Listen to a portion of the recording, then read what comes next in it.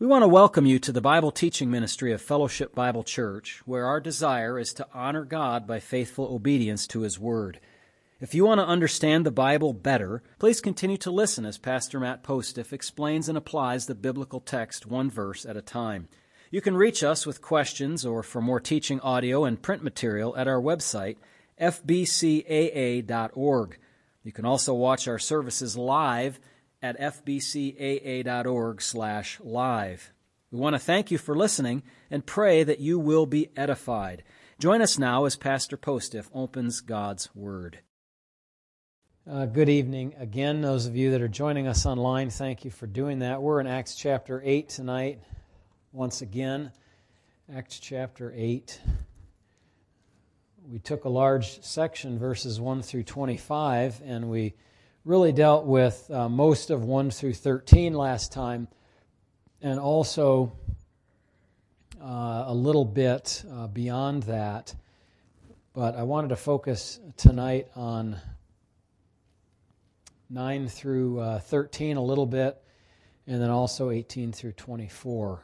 So, starting in verse 9, there was a certain man named Simon who previously practiced sorcery in the city. Okay, this is in a city in Samaria. You remember where Philip went to preach the gospel of Christ and the kingdom of God. And it says that Simon previously practiced sorcery in the city and astonished the people of Samaria, claiming that he was someone great, to whom they all gave heed, from the least to the greatest, saying, "This man is the great power of God." And they heeded him because he had astonished them with his sorceries for a long time. But when they believed Philip as he preached the things concerning the kingdom of God and the name of Jesus Christ, both men and women were baptized. Then Simon himself also believed, and when he was baptized, he continued with Philip and was amazed, seeing the miracles and signs which were done. And then drop down to verse 18. And when Simon saw that through the laying on of the apostles' hands the Holy Spirit was given, he offered them money, saying, "Give me this power also, that anyone on whom I lay hands may receive the Holy Spirit." But Peter said to him, "Your money perish with you, because you thought that the gift of God could be purchased with money. You have neither part nor portion in this matter, for your heart is not right in the sight of God. Repent therefore of this your wickedness, and pray God if perhaps the thought of your heart may be forgiven you. For I see that you are poisoned by bitterness and bound by iniquity." Then Simon answered and said, "Pray to the Lord for me, that none of the things which you have spoken may come upon me." So when they had testified and preached the word of the Lord, they returned to Jerusalem, preaching the gospel in many villages of the Samaritans. So this is Peter and John were sent down, and then they dealt with this issue with the sorcerer, and then they returned. But I wanted to speak about the sorcerer here tonight, not so much about what he was doing beforehand, although we'll touch on that. His sorceries were like the miracles that Philip was doing.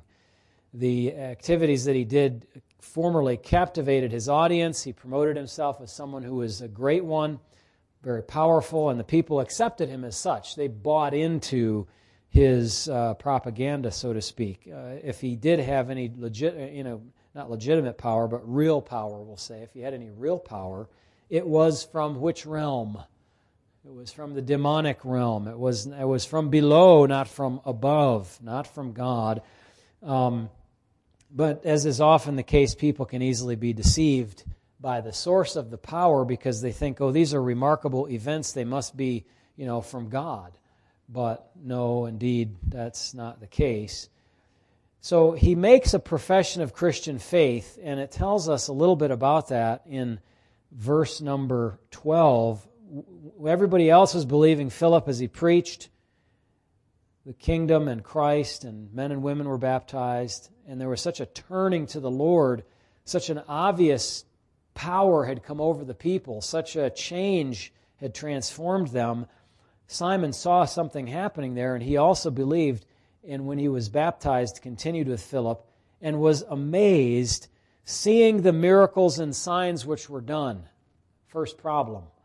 Okay, should be amazed at the work of Christ. You should be amazed at the forgiveness of sins, amazed at the miracle of the resurrection, amazed at the death of Christ on the cross, amazed at the grace of God, when your focus is drawn away, as often it is in more charismatic circles or in the health and wealth and healing kinds of situations, it's all about that stuff. It's not about Christ. And the work of the Spirit of God is never to draw attention away from Christ onto other peripheral issues. It's always to draw attention to Christ.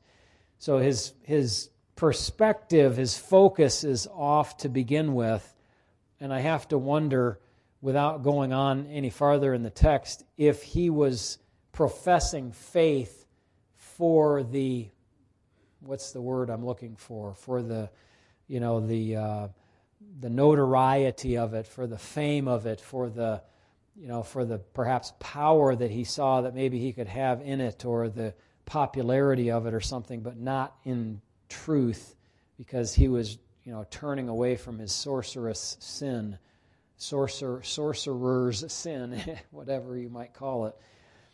So he made the profession of faith. He's baptized in apparent identification with the message that Philip was preaching, but he was greatly influenced by these miracles and these signs. Perhaps he could see, for one thing, that these miracles were like real and good things, as opposed to his own. Maybe he saw a little bit of, there's a darkness around himself, around me, he would say, as he looked at this and he saw this other stuff going on and said, well, that's real. That's not, the stuff that I'm doing.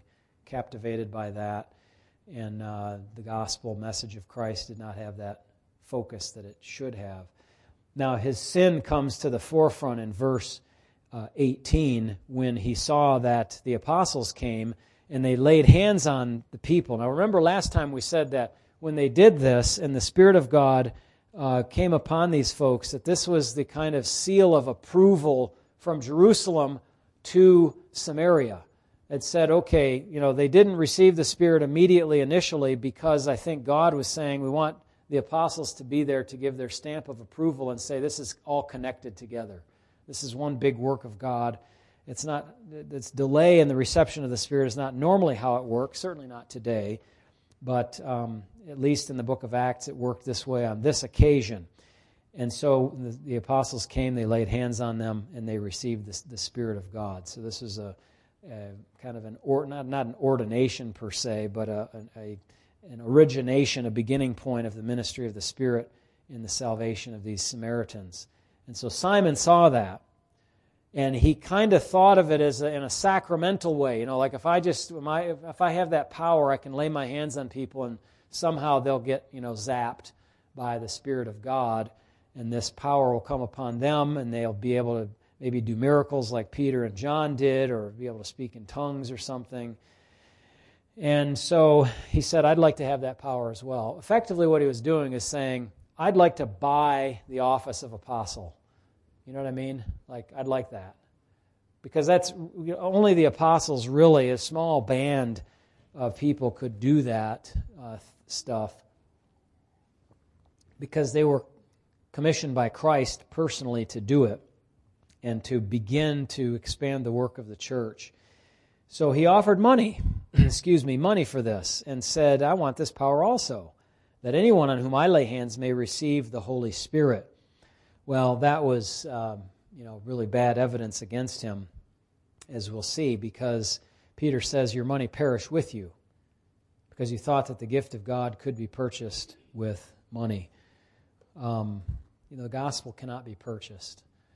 The work of the Spirit of God cannot be bought. One of the reasons why we support missionaries, for example, is we give them money because we're believers. We know the value of the gospel. We support them to go to a place so they can freely offer the gospel, at least initially, until those people understand, wow, I've gotten a huge spiritual benefit. It's nothing if I put a few bucks in the offering plate, to support the work myself.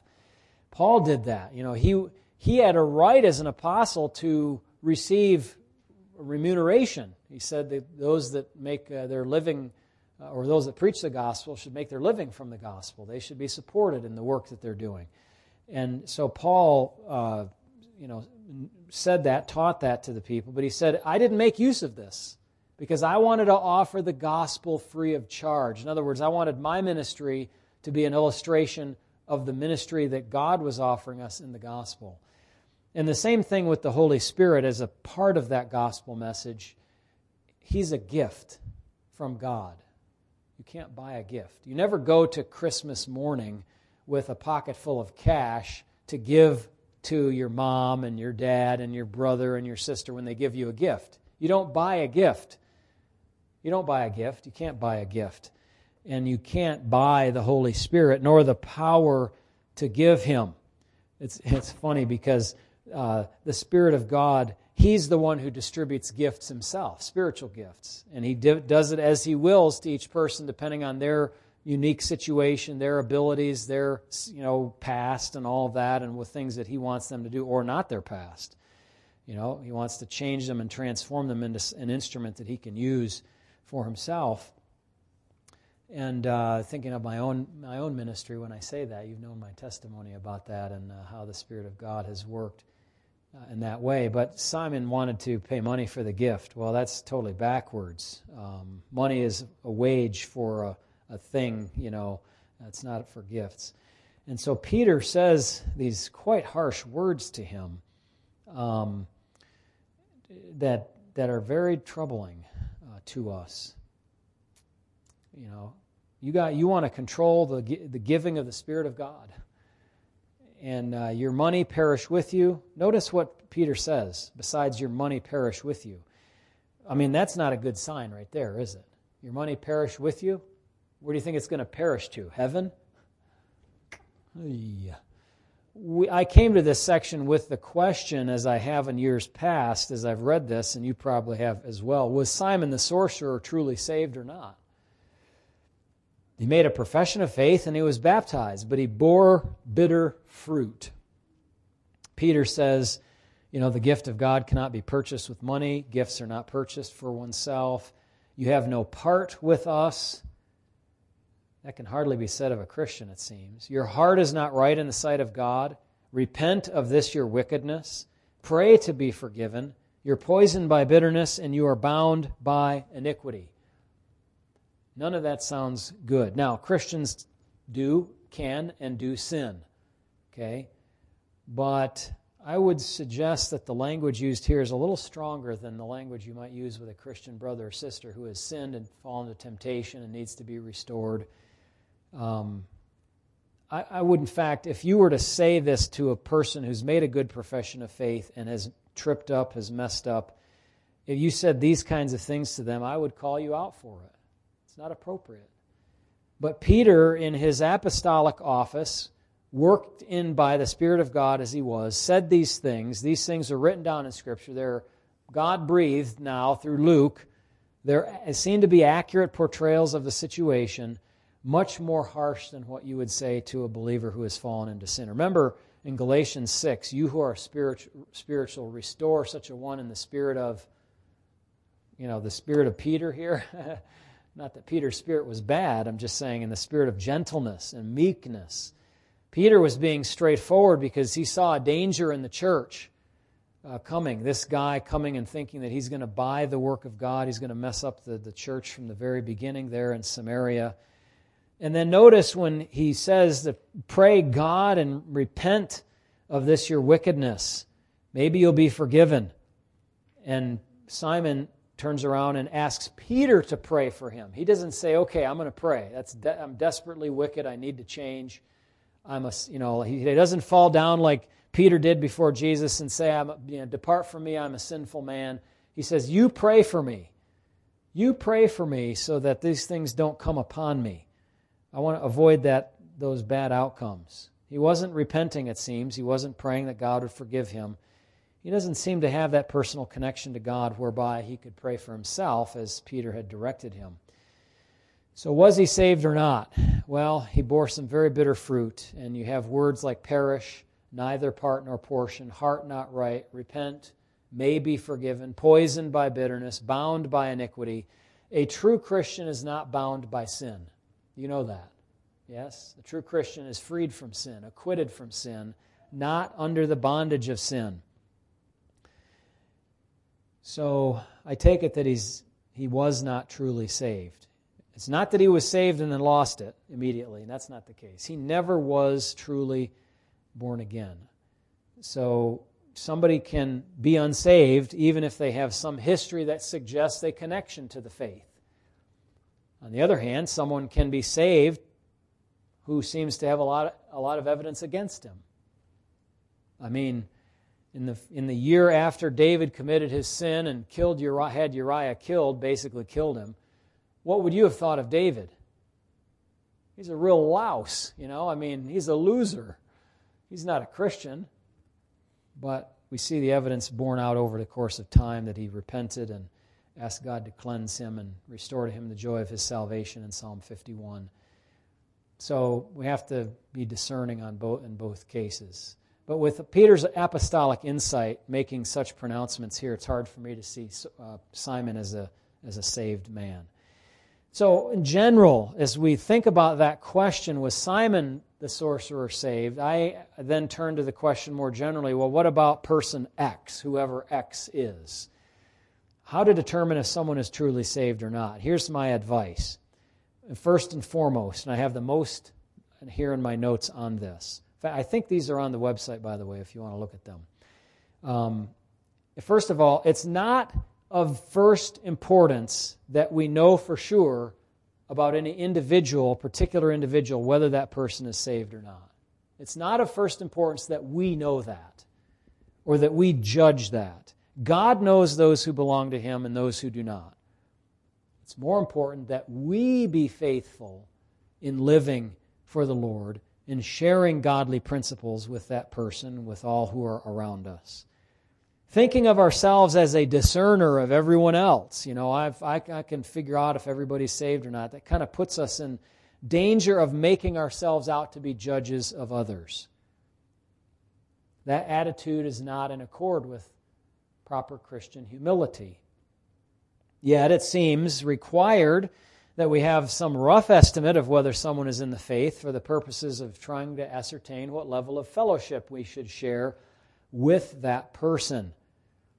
I can't tell sometimes. I don't know. If I don't know a person very well. I visited with somebody in another hospital yesterday. Never met them before. I asked them if they believe in Christ, if they're a follower of Jesus, if they believe that Jesus died for their sins and rose from the dead. They affirmed they believed all of that. Praise the Lord, because they're going into hospice soon. But I just go based on what they profess. God knows their heart. I'm glad that they didn't say, no, I don't believe that. Then I kind of know for sure where they stand, right? But if they say, look, I believe in Christ. I am a follower of His. Look, you don't have to tell me. I'm not going to be surprised that they haven't lived a perfect life. Ha ha. Neither have we. We're not, going to find, angels in the bed, hospice patients and all.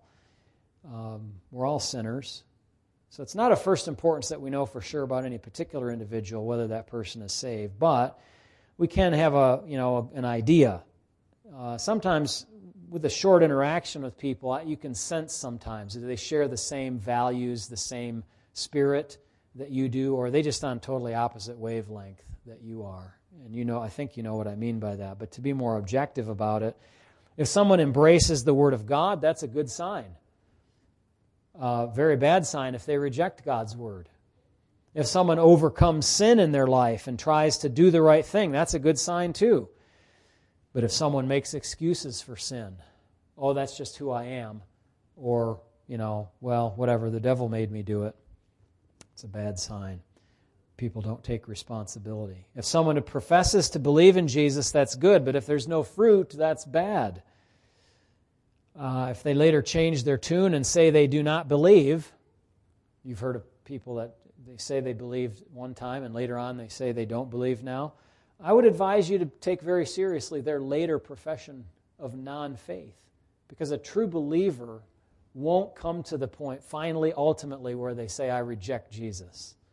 Because they will know the value of Him. They might struggle, they might have all kinds of problems, they might be in total despair, but they won't come to finally reject Jesus truly in their heart. But if somebody says they don't believe, you should take that seriously. If someone likes to gather with other Christians, they like to pray, they like to hear the Word of God, that's a very good sign. That's naturally what a Christian person does. If someone wants to share their faith, another very good sign. If someone holds to correct doctrine, generally, that's a very good sign. Say they understand that it's God who saves, that we're sinners, that God offers salvation through Christ alone, through faith, and He's the only way, and so far things look very good. But Simon the sorcerer doesn't seem to fit these descriptions, does he? No, you pray for me. I don't want those consequences, but I'd like to buy the Holy Spirit. What's the charge? Is he on sale today or what? Just because someone receives outward rituals or says words doesn't make that person a saved person. So, again, now it's best to focus on our own situation, though, as we look at this. We don't want to be, going out there trying to inspect everybody else's fruit. But we can look at passages like 1 John and James and ask ourselves questions like the following. Let me just give these rapid fire toward you as you think about your own profession of faith. Has your attitude towards sin changed from before? Do you keep God's commands? These are all from 1 John, the tests of eternal life. Do we love God first, and do we love others as we love ourselves, or do we love the world? Do we believe in the doctrine of Christ? Do we practice righteousness? Do we love our brother? Do we have the Spirit of God in us? Do we agree that Christ came in the flesh? Do we believe the gospel testimony about Jesus, that He is the Christ, the Son of God, who came in the flesh, who was incarnate? Those are 9 of the tests that are given in the book of 1 John. James has bunches of evidence of what a Christian looks like. Christian counts trials as a joy because of what they produce. Right? What do trials produce? Patience, perseverance, character. A Christian asks God for wisdom. He recognizes the fleeting nature of life. You're like a flower that grows up, and then the sun beats on it, the wind passes over it, and it perishes, dries up and dies. A Christian endures temptation, does not blame God for sin. It doesn't say that God tempted me, because God cannot tempt anyone. The Christian is a doer of the word, not a hearer only. A believer controls his tongue, helps those in trouble, eschews favoritism or partiality, loves his neighbor as himself, adds faith to his faith. He adds what? Good works, right? Faith without works is dead faith. The Christian opposes demonic wisdom and selfish ambition. He draws near to God and he resists the devil. If you're a believer, you avoid judging your brother or speaking evil of your brother. If you notice yourself doing that or beginning to do that, you should catch yourself up short. The Christian does not boast about tomorrow. We don't know.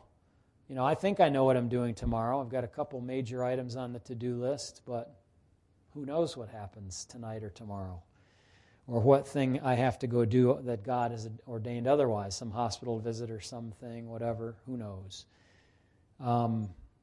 If the Lord wills. We do not trust in riches. Christians are patient and wait for the Lord's return. We don't hurry it along too quickly. We want to hasten it in the sense of bringing more people to faith, So we hasten the coming of the day of God. But in another sense, we don't hurry it along. We're not impatient. We're like the farmer who waits for the rains and to cause the seeds to germinate and bring forth the precious fruit of the earth. Christians pray earnestly. And finally, in the book of James, right at the end, there's that little note about how believers try to win sinners from the error of their way. For doing so saves a soul from death, covers a multitude of sins.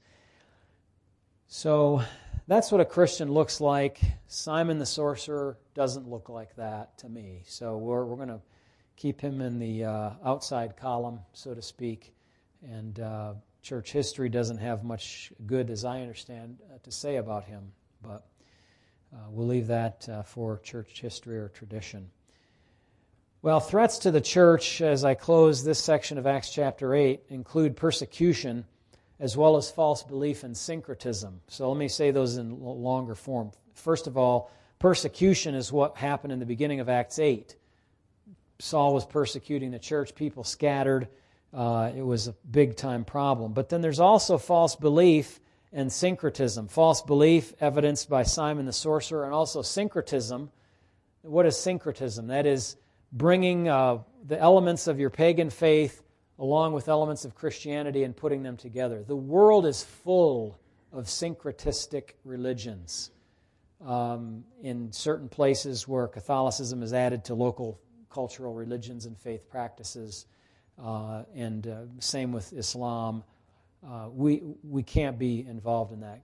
Sinful elements of culture, paganism, all have to fall away. It's Christ, all Christ, or none of Christ.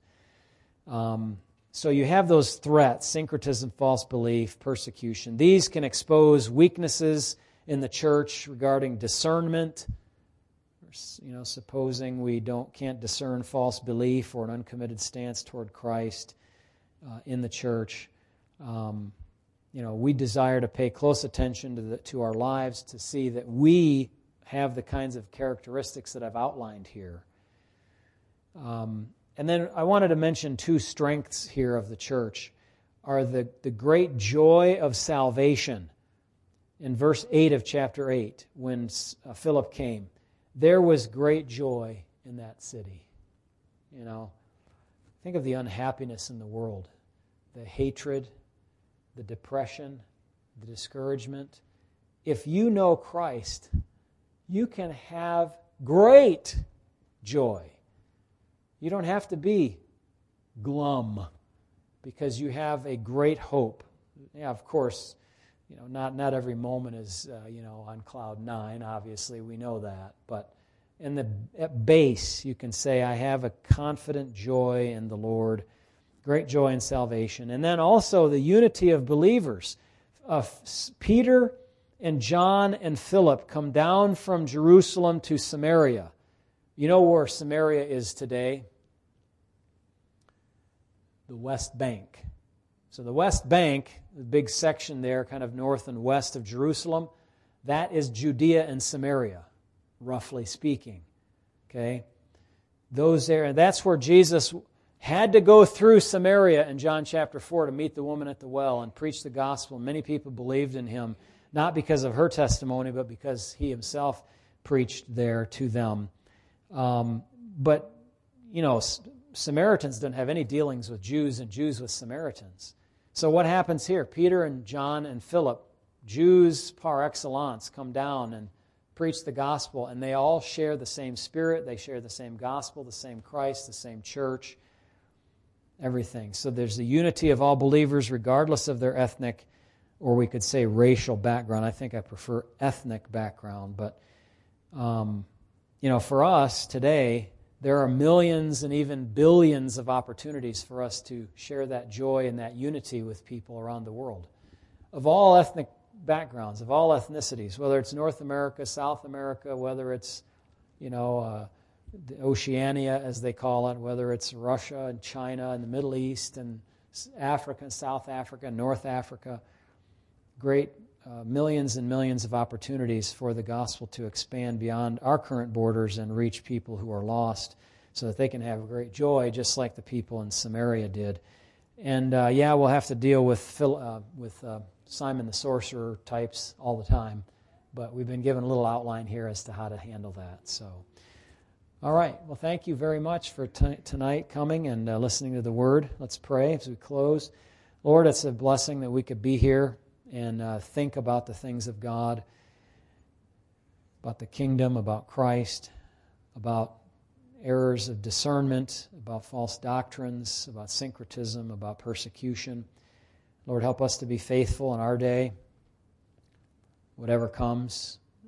help us in our society to stand up for what is right and to maintain our freedoms diligently so that we may use them to glorify Christ, not to be just comfortable ourselves, but to advance the work of Jesus throughout the world. Thank you in His name. Amen.